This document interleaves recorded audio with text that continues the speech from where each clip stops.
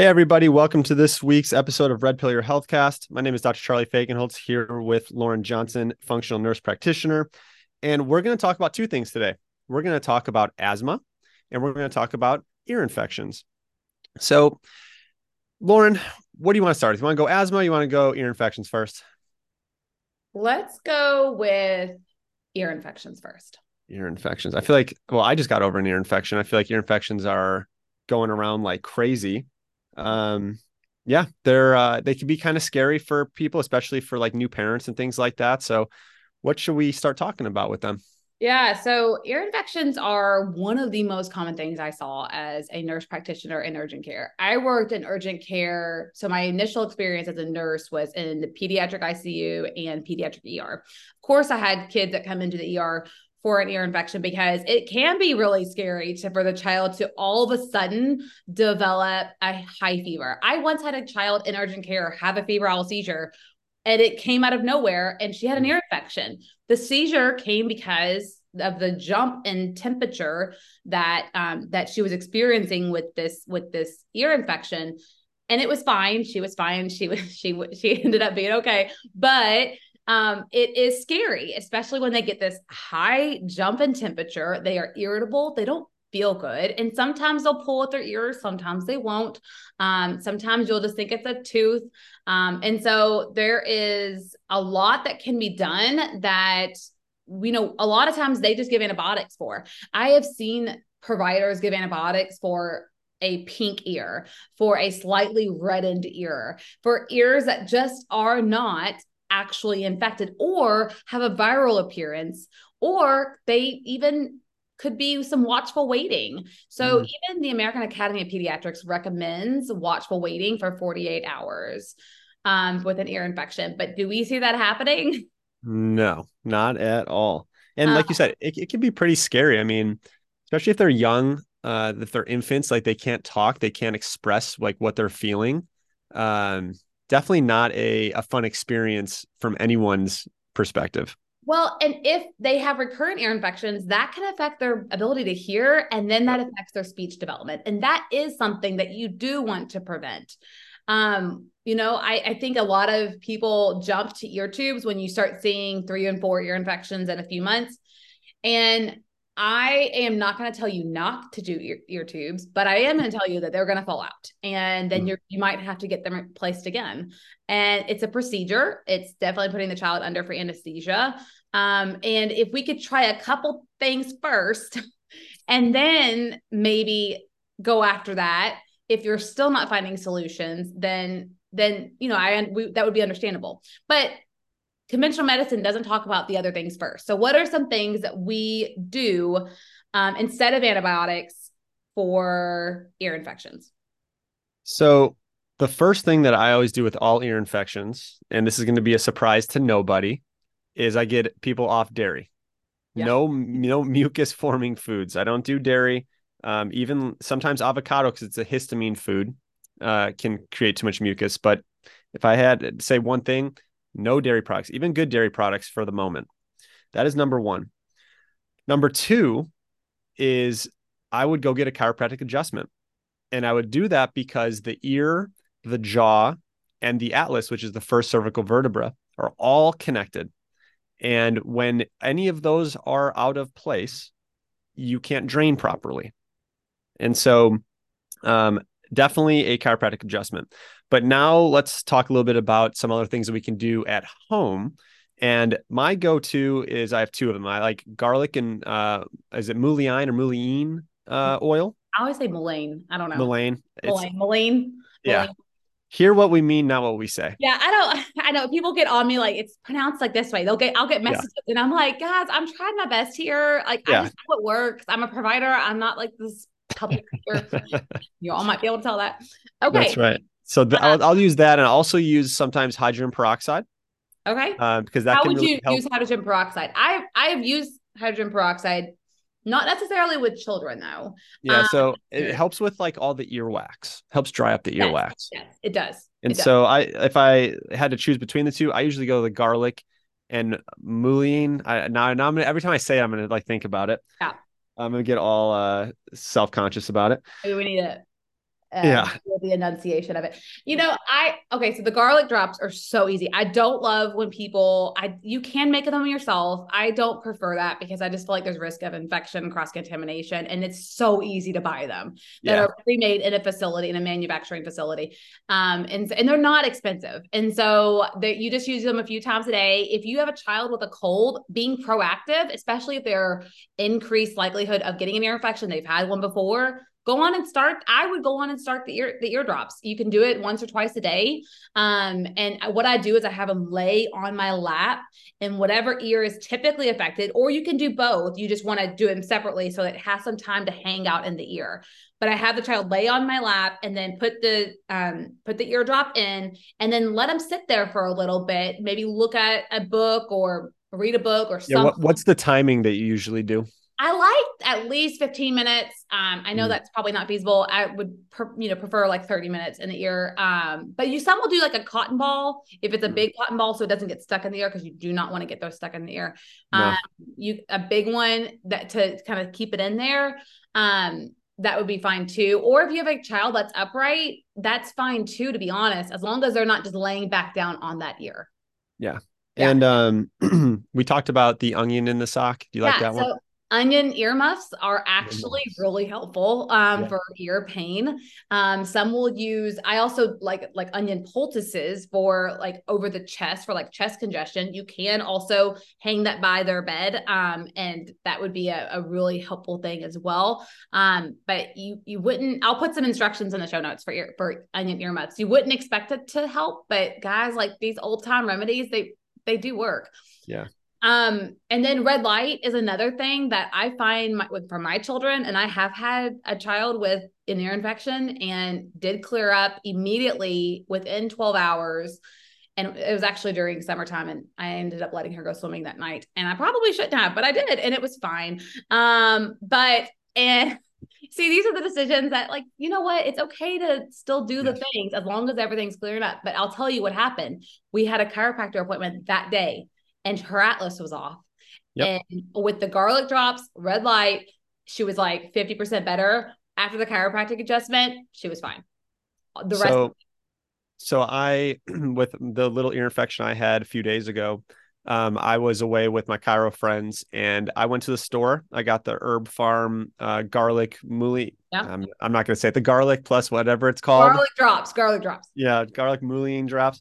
And so did that and then got my Atlas occiput adjusted and I was 95% the next day.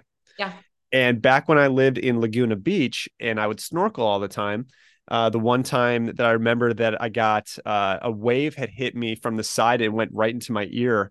And my chiro friend who lived across street from or who practices across street from where I lived, I texted him and said, "Hey, I got water in my ear. I was trying to shake it out. I couldn't do anything. I couldn't get it out. I didn't have hydrogen peroxide." Texted him. He said, "Hey, come over." And he adjusted my occiput atlas and immediately it drained, like Yeah. in the moment, drained out of my ear. So don't underestimate the power of a good chiropractic adjustment. And then one more thing about that ear draining. So something that people don't often think of is a low tongue posture and like Yes. epidemic of children that are mouth breathing. How many times do we see a little cute baby picture with the baby wide open mouth? I know that this is so normal to see, but it isn't. It's so common to see, but it's not necessarily normal for development. Mm. And so we have to understand that this is a factor that's not something that you have done. It could be a factor of your parents and your grandparents and nutrient depletion along the way. Yep. For me, I know it has one of the factors for my children is the fact that my gut was a wreck when I was pregnant with them and breastfeeding them, and I wasn't absorbing nutrients. And so they do have underdeveloped jaws, and they did mouth breathe and do a little bit still. We're still working on that. But what I want to say is if you are mouth breathing, you don't have your tongue on the roof of the mouth, and then your eustachian tube is not draining. And so, especially for children that have short sinuses and they're more horizontal, there's just more room for mucus to just kind of stay stagnant there. Mm. And that's where you have that breeding ground for bacteria. And so, really focus on like you could do some lymph massage and just gentle massage all down there, helping it to drain. But also, maybe look at how to work on that mouth breathing. For young ones, this is going to look at the myomunchie and CFT and myofunctional therapy and, of course, chiropractor. But for older ones, definitely going into other things like, you could look at a tire release, definitely the myomunchie still, and more myofunctional therapy, and going on from there. One thing we didn't go. Is there anything else you want to go over with the care of The your? only two things that I had that I was thinking about was on top of like a salt sock or a onion sock would be a salt sock if you do Okay. just sea salt and then you warm it on a pan, not in the microwave. Then it can help with the pain of the earache of an ear infection, and the salt can actually help draw out some of the toxins, similar to onion. And then just having an otoscope at home, Oh yeah. you can get them on Amazon, and it comes with photos of like, hey, this is what infection looks like. This is what perforated eardrum looks like. Yeah. They're like $30 on Amazon, and it's well worth having one in your medicine cabinet. Definitely, because I will say, if you have a ruptured eardrum, I am not a big fan of just putting drops down in there because it can make the pain worse. Yeah. I typically, and this is just the provider and me saying, don't put anything in your ear if you have a ruptured eardrum or you've had ear tubes. And so then I usually say, wait for your provider to tell you what to do. That's just my, CYA. Okay, one more thing we forgot to mention with ear infections is homeopathics. So Yes. pulsatilla, Yep. belladonna, and chamomilla. I'm going to say it. I always say it wrong. I don't know what I'm talking about. Well, pulsatilla is the most classic. Yes, So definitely. pulsatilla is the one that we always have on hand for this as well. Yep, yep. So those are homeopathy is something that intimidates some people, but it's so easy. You just match the remedy with the person's symptoms and emotion. So there's always going to Yep. be, so like for pulsatilla, sudden onset of ear pain, usually with a high fever. The outer ear is red and hot and can come with teething, and warmth improves symptoms. Um, the chamomilla, it's the child is screaming and unhappy, demanding, and irritable. And then also having sharp pain, Hmm. so you can see how you need to match specifically. So if you give a remedy that isn't matched well, it just won't work. It won't do Yeah. anything. But if Yeah. you match the remedy well, then it will work and you'll be pretty amazed by it. There's two ways of doing homeopathy that could probably help some folks out listening to this. First one's called the dry dose. That's where you put the sugar pellets under the tongue and let it dissolve. Then there's something called a wet dose, and that's where you get a bottle of water and you put the remedy in there and let it dissolve in the water and then sip the drink throughout the day. Yeah. Um, that when I first had that, the first time I ever had a homeopathic that like changed my life, was a wet dose where put a few of very strong 10M homeopathics, like extremely strong, like bazooka type strength. And I sipped it throughout the day. And I'll never forget because I remember driving home from chiropractic school and like looking at the sky and everything was just clearer. I just felt like a euphoric feeling. Homeopathy, when you get it right, it's very, very powerful. So, Yeah. yeah, don't underestimate how great homeopathics really are. Yeah, and I do have a good link to a homeopath that sells a kit with a little booklet that tells you like Mhm. how to match the acute symptom. I'll put that in the show notes. That's the one that I typically go to, and it is the wet dosing. So it has it's a little vial, and then you put a couple drops in a jar, and then fill it with water, and then they sip on it throughout the day, and it really does great. Yeah. Okay, one argument I do want to bring up that I think a lot of people say, well, don't vaccines prevent ear infections? And aren't you going to have more ear infections if you don't get vaccinated? And this is just something that I get a question about a lot, and I can't really talk about. Neither one of us can really talk about it on social media. So I wanted to bring up here. So the Hib and the pneumococcal vaccines are the ones that are most likely to prevent, or they say they are most likely to prevent ear infections. So the pneumococcal vaccine, this is from one study this was in 2001 in the New England Journal of Medicine. The pneumococcal vaccine was associated with a 6% reduction in the number of acute episodes of acute otitis media as compared with the number of among children who did not receive the vaccine. And then and this was with, and then that was all causes of otitis media. Well, there are lots of causes of otitis media, which is ear infections. There are viral causes, there are bacterial causes. That vaccine is only known to prevent a few different strains of bacteria. So against the strains of bacteria that the pneumococcal vaccine does treat, it only reduced the percent of ear infections by 57%. So it's not even a full like 100% for those that Yep. are vaccinated against it for those strains. And so it just seems like it just doesn't really work. Like So yeah, think about it. You just said 57%. So say that's a 50-50 chance. and The that's of the just the strain. cons, right? But the cons of that vaccine are way greater than And the what are pros of they? that vaccine. A lot. How much? We don't have that much time on this We podcast. have actually, have we talked about the pneumococcal vaccine? I think so. I think so. We'll have to put it in show notes. I'm trying to remember. I know we've talked about HIB, which is the next one I'm We going. definitely talked about HIB for sure. And so another one, the Haemophilus influenzae is the leading pathogen in one study that caused otitis media. And that one, let me pull it up. Let's see. In fact, most studies, it has been observed that 2 to 5% of cases of Haemophilus otitis are due to Haemophilus type B. And so it only helped prevent 2 to 5% of cases. Mm. And so that to me says, and the study, of course, concluded that says the vaccine could be said, therefore, to have a minor, but by no means negligible role in prevention of Haemophilus otitis. And I'm like, so it's funny because I looked at, I'll have to find the other study that I pulled up, but it was saying at the conclusion that it's a worthwhile investment to be vaccinated. But then in the discussion and the actual percentage point reduction, it was like under 10%. Like, yeah, there you go.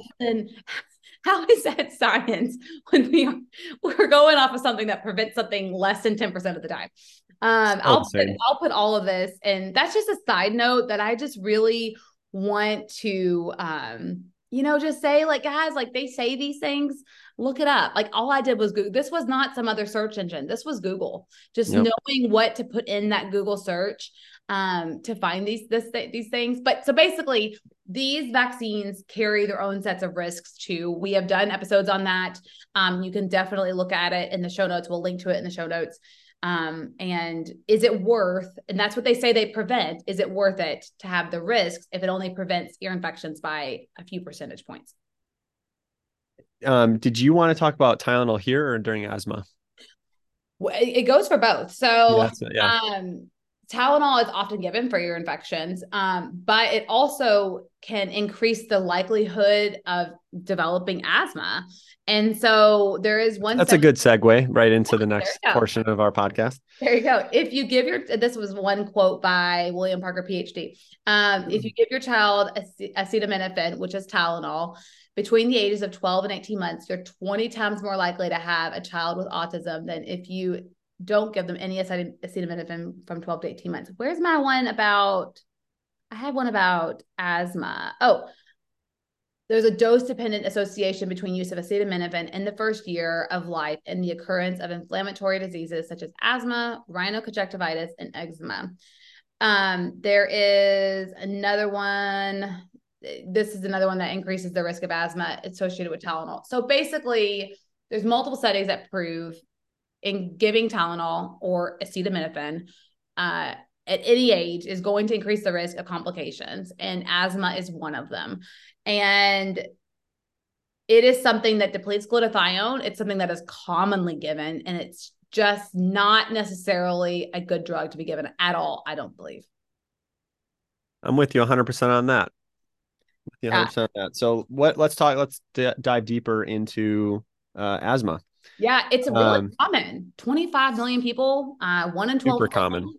$56 billion yearly. I mean, it's a big deal. I saw this a ton working at Children's Hospital, especially because of where I live on the Ohio River, and you have a lot of allergies, and that can be a big factor in asthma, but so can toxin exposures can be a big factor in asthma. So do you want to kind of dive into that a little bit? Yeah. So in my experience with asthma, I always have a couple things in my head. The first one is adrenals. And the reason why is because adrenals really has your adrenaline, has your cortisol.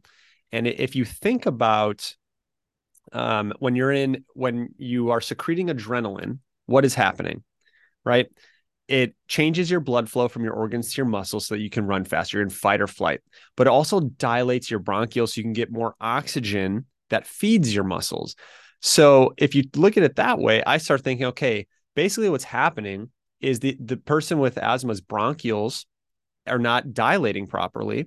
So that would tell me that they have low adrenal function. And so now adrenal support, which we'll get into, is very critical. But what But if taxing, like, why are their adrenals taxed to begin with? So why would you say that happens? Yeah. So first off, I would say that it's toxins in utero, Yep, yep. and Heavy that metals, that'll tax the adrenals. say it again. Heavy metals, Yep, heavy metals. I was going to say vaccines, yeah. right off the start, vaccines. But also, if mom's adrenals are not great during pregnancy and she starts pulling on the babies, not to make all the moms listening to this feel guilty, this is just part of No, medicine. guys, this is me. I left my first job as a nurse practitioner 7 months pregnant with my first baby. I was working 13-hour shifts and was having nightmares because it was so awful. And my adrenals, it was awful. And Yeah, so I have my daughter doesn't have asthma, but she has plenty of adrenal issues. Hers is not being expressed with asthma, but there's adrenal issues can cause other things too. yep, And so, it is one of those things that you don't feel that guilt. Know that like you're learning this now so we can make changes for our children so that they don't have to experience this with their children and be bingo. empowered by that. And there's so much you can do. I mean, honestly, it's not that you've like given your child the death sentence by any No, means, not yeah. even close. So No. there's a lot of action steps to be done that Lauren and I talk about all the time, honestly. Yeah. But when it comes to adrenals, so say the baby is born with healthy adrenals.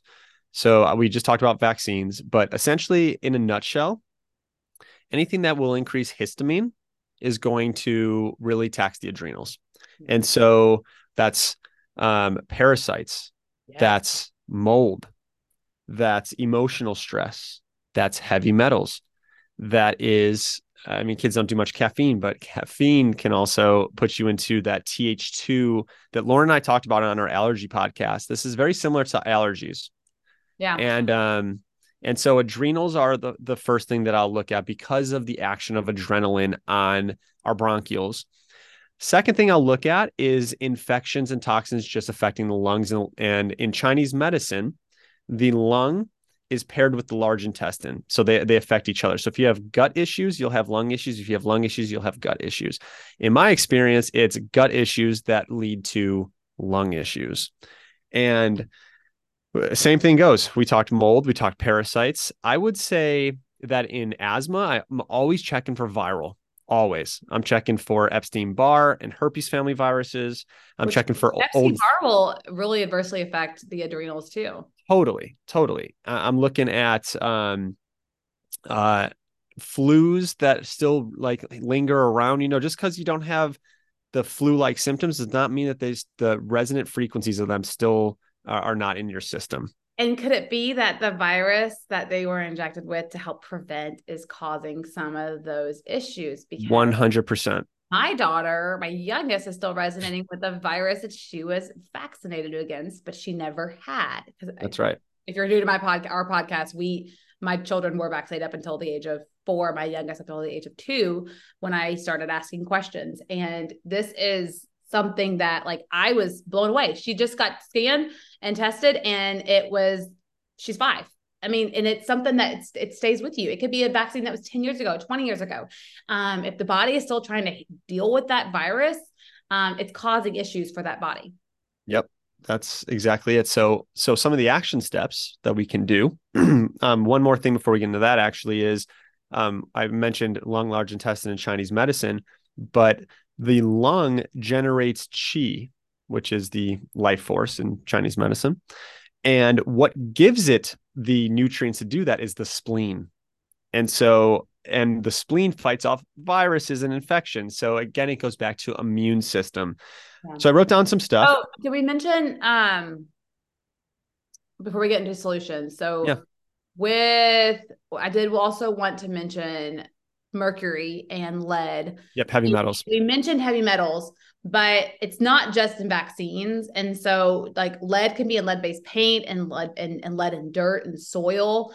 Mercury is often in seafood. So you Yeah. really want to get good quality sources like wild caught. And I do kind of limit certain types of seafood that are higher in, especially if you are pregnant. I do think it's important to get high quality seafood. I think it's very good for the baby to have that as a nutrient, but also just being aware that you want to get high quality. Swordfish, king mackerel, tuna, and big salmon are the ones that are highest in mercury. Sardines are low in mercury, and they are good for you in many ways. And so that is something to think about. But Yep. they're not often a popular food. Okay, so let's go into solutions. So the first thing, first and foremost, I would say is to balance the adrenal glands. So obviously we talked about some causes of things like mold and histamine related stuff. We've done a podcast on adrenals, so we can definitely reference that and reference the allergy podcast. But going after the adrenals, vitamin C, which is also the nutrient of the lungs, is crucial. And Yeah. so Lauren and I talk about Camu Supreme quite a bit. There's one more that I will mention, and it's from Vervita. It's called Matrix Synergy.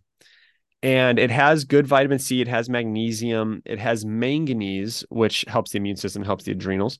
But we don't talk enough about that product. And one, it also has the immune triad. The immune triad is calcium, essential fatty acids, and vitamin C. Back from Royal Lee, who started Standard Process. He was a dentist, and he said that the three nutrients that help the immune system the most: calcium, vitamin C, and essential fatty acids. And the calcium obviously is utilized with vitamin D. We all know vitamin D is great as well. So I will add, besides Camu, I will throw in Matrix Synergy on that one. And that kind of Then, combines some of the things that I talk about with, so Camu Supreme, but also with magnesium mhm, being really super. Like if you have a child with an asthma attack, magnesium is actually given in the hospital as an IV drip, or even just a bolus dose, depending on the severity of the child. And it's shocking to me that more outpatient providers aren't saying, hey, this asthmatic child that's still having recurrent issues, maybe they should be on magnesium. yep, And so I do like lotions. I like Epsom salt baths and things like that. I also like oral magnesium. We can link those in the show notes. Or, of course, going with the Matrix Synergy. But also, you mentioned the EFA. I typically would say something like a cod liver oil. What are your thoughts on yep. that? Yeah, I Or love it. I love it because the other nutrient of the lungs is vitamin A. And so cod liver oil has good vitamin A. It's got vitamin D in there. It's anti-inflammatory. Um, and then with the cod liver oil, because that has vitamin A in there, there's another product that kind of hits a bunch of different points that we talked about. Number one, it hits antiviral. Number two, it has vitamin C. Number three, it has vitamin A. Number four, it has spleen tissue in there, which is Vervita Immune Armor. yeah. So that's a really good one. And that also has spleen and thymus tissue in there. And they also have DAO in them. And DAO is what helps histamine in the gut. But most people think that DAO comes from kidney, and it does come from kidney, but it also can come from spleen and some thymus extract as well. Yeah, I was going Piggybacking to off mention of that. histamine block by Seeking Health. I do like that a lot. So it sounds like that has all of it. But I do like histamine block a lot for like say a food exposure. Mhm. That is something that can often trigger asthma is foods. We haven't mentioned foods or really mold Yeah. as being causative factors with asthma, but foods just play a big role. Dairy, getting off dairy can be a massive. And I am a big fan. Y'all know I'm a big fan of quality source raw dairy. But I do think in the case of asthma, it's really good to go off dairy completely. And then I personally would reintroduce slowly and see how the patient does. Yep. And if they have an increase in asthma symptoms, or maybe even trying goat dairy or camel milk or things like that to try other things. If still not doing well. But I do think it has to be raw because that pasteurization just takes away all the nutrients that your body needs to digest it. So then it just becomes inflammatory and Yep. you don't, and mucus producing. And that's why the body's producing mucus because it's trying, it doesn't know what to do with it. So it's producing mucus to get it away. And so you really just don't want to drink a bunch of pasteurized dairy. But gluten too is another big factor as well. And, other top allergens like corn and soy, and things like that. Yeah, and what happens is when you eat those allergens, they secrete histamine. So there goes your adrenals again, and your body has to secrete more adrenaline to counteract it. And then your cortisol goes, and then at first cortisol is anti-inflammatory, but over time it's pro-inflammatory, and it breaks down your barriers, which is your lung barrier and your gut barrier. Yeah. Um, and so piggybacking off that, you mentioned mold. Yeah. And one product that I will use for mold that I was going to bring up next actually is Scutellaria Supreme. I knew you were going to say that. I know that I knew that you knew I was going to say that. It increases glutathione. It does. It's so protective in mold. I mean, it is so protective in mold. So good. And yeah, that's one thing. My daughter's on it right now. I love Scutellaria. So good. It comes in tincture. It comes in pill form. Agreed. Increases glutathione. And through that, it also decreases your histamine. So it's one of my favorite ones for it being an antihistamine. And it also is antiviral. It's a Th1 inducer. So it is antiviral. So it does mold, it does viruses, it heals the gut, blood, brain, and lung barrier because of glutathione production. It gets your lymph moving, which is how you detox. It is phenomenal. If I had to add one more herb on top of that, it would be olive leaf supreme. Both of them I use breastfeeding and pregnancy, and even though Scutellaria is the one that does say it on the bottle, I still find olive leaf is okay. And olive leaf is very anti-inflammatory. So when you have inflammation, you have this lung stuff going on, that can be a really good addition as well. What about astragalus for like a post-viral cough that's hanging around? And that's so good. Astragalus is really good for the adrenals too. Yes. So that would be another herb I might just consider put in the back pocket maybe for something that's lingering around. Love astragalus. I also love bee propolis. Nose spray, throat spray, having the diffuser in your bedroom, which is protective against mold. These are just things. And of course, an air purifier in the bedroom, which is also really needed because our homes are just so airtight that we have so much more mold in today's homes than we did in homes that were built 100 years ago. And it's just something that we really have to be on guard against because of all the chemical exposures we're all being exposed to, which we know that cleaning products and things like that also increase the likelihood of asthma. So it's not just the mold or the heavy metals or the Tylenol that's depleting glutathione. It's also the things that we're exposed to on a day-to-day basis that increase that histamine, increase that inflammatory response. And so it's not to overwhelm you to say, oh, I need to do all of these things with asthma. No, it's start with one thing. So one thing, when one bottle runs out, okay, I'm going to get a better brand. When this goes on sale, I'm going to grab this, or we're going to start using this throat spray. And then, things like that. Other things with asthma that I also love is nebulizing. I'm a little hesitant with nebulizing glutathione with asthma because glutathione can be very detoxifying, and it can almost be a little bit too much that they might have this hypersensitivity response in an asthmatic. So I would say to just tread lightly. I don't know. Have you ever seen any issues with it? I haven't had any issues with that. I use the ACG glutathione spray and I add some iodine drops to it as well because iodine breaks down the mucus. There you go. I just think I tend to start really slow with things. I also love nebulizing NAC, which is we know is a precursor to glutathione, and so that it's a good mucolytic too. Totally. Nebulizing magnesium, a couple sprays, the magnesium spray in there can be really helpful as well. For children, it can burn, so I do dilute it pretty strongly, or even just nebulizing saline can be really helpful for little ones. Yeah. A little bit more.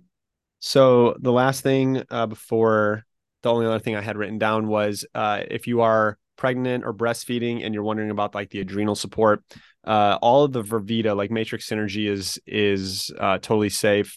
Inspiracell is another one I use for adrenals actually. So Inspiracell and Matrix would be my two adrenal ones on top of obviously Regeneron adrenal, but some people don't want the glandular of adrenals. So Matrix and Inspire cells might too. But reishi, it kind of piggybacks on your astragalus Yeah. addition. Is reishi mushroom is great because it bounces the immune system and the stress response. So it's very good for asthma in general. Actually, I will add that to a lot of kids with asthma's protocol with the adrenal support, but it's definitely good during pregnancy and breastfeeding as well. Yeah. And then the last thing I wrote down that we were talking about was the emotions of the lungs. Yeah, this is something that gets a little bit like people are like, what? Like, how does that relate to this?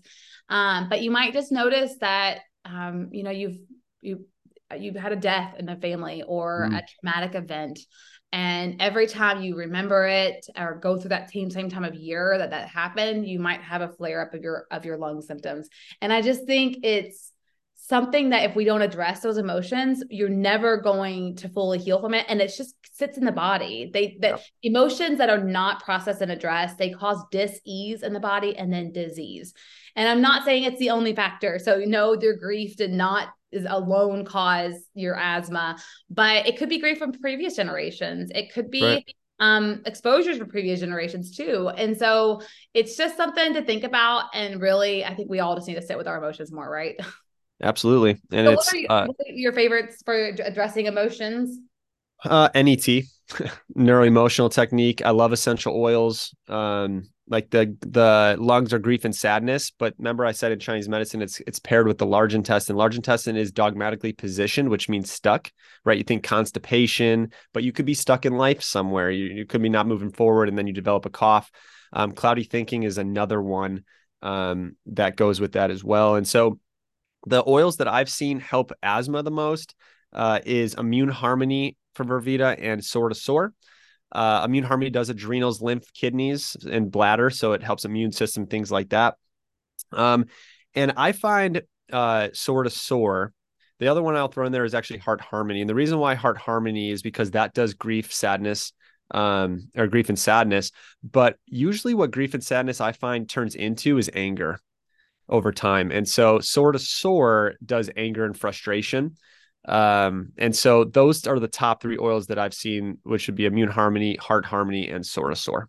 And I also say just a little quick in the moment with needing some respiratory support, breathe again is one that Mm, I have seen work really well. Not to nebulize it because you don't want to nebulize oils in plastic, but you can dilute it on. It is fantastic for little ones, like tiny ones. You could do like kids sniffles or RC.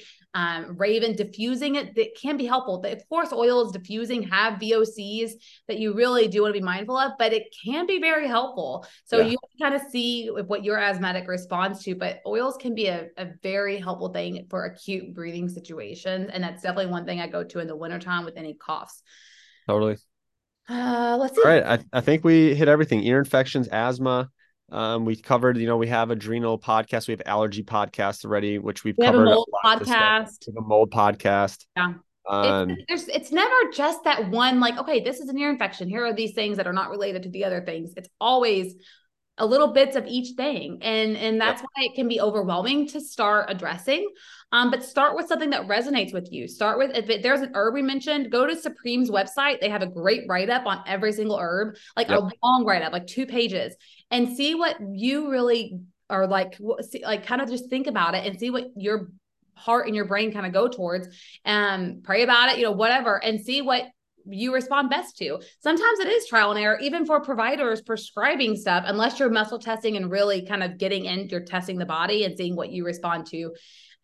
If you're not doing that, and as a provider, you're using herbs, a lot of times it's trial and error and just saying, okay, this one is typically done. Let's go to the next one. And Yep. so you just kind of have to know yourself and know how you're doing, how your child's doing, and how you respond to these things. So Totally. And as you were talking about Supreme, one more just popped in my head, so I feel like I have to say it. With Scutellaria, there's another one that increases glutathione, and that is Schisandra. And Schisandra helps open the liver pathways. And so when we talk about mold, we talk about vaccines, we talk about air pollution, pesticides, all this stuff. Pesticides can severely cause asthma. Schisandra just kind of helps the liver detox pathways open up. So that's another good one. And that also supports the adrenals. So Scutellaria and Schisandra, two great ones. Yeah. So I think we have covered it all. Um, Yeah. yeah. You So have to say your last little saying. this is not meant to be medical advice. This is meant to be educational. Please speak with your healthcare provider before changing anything. All right, folks. Thanks for tuning in. We'll see you on the next one.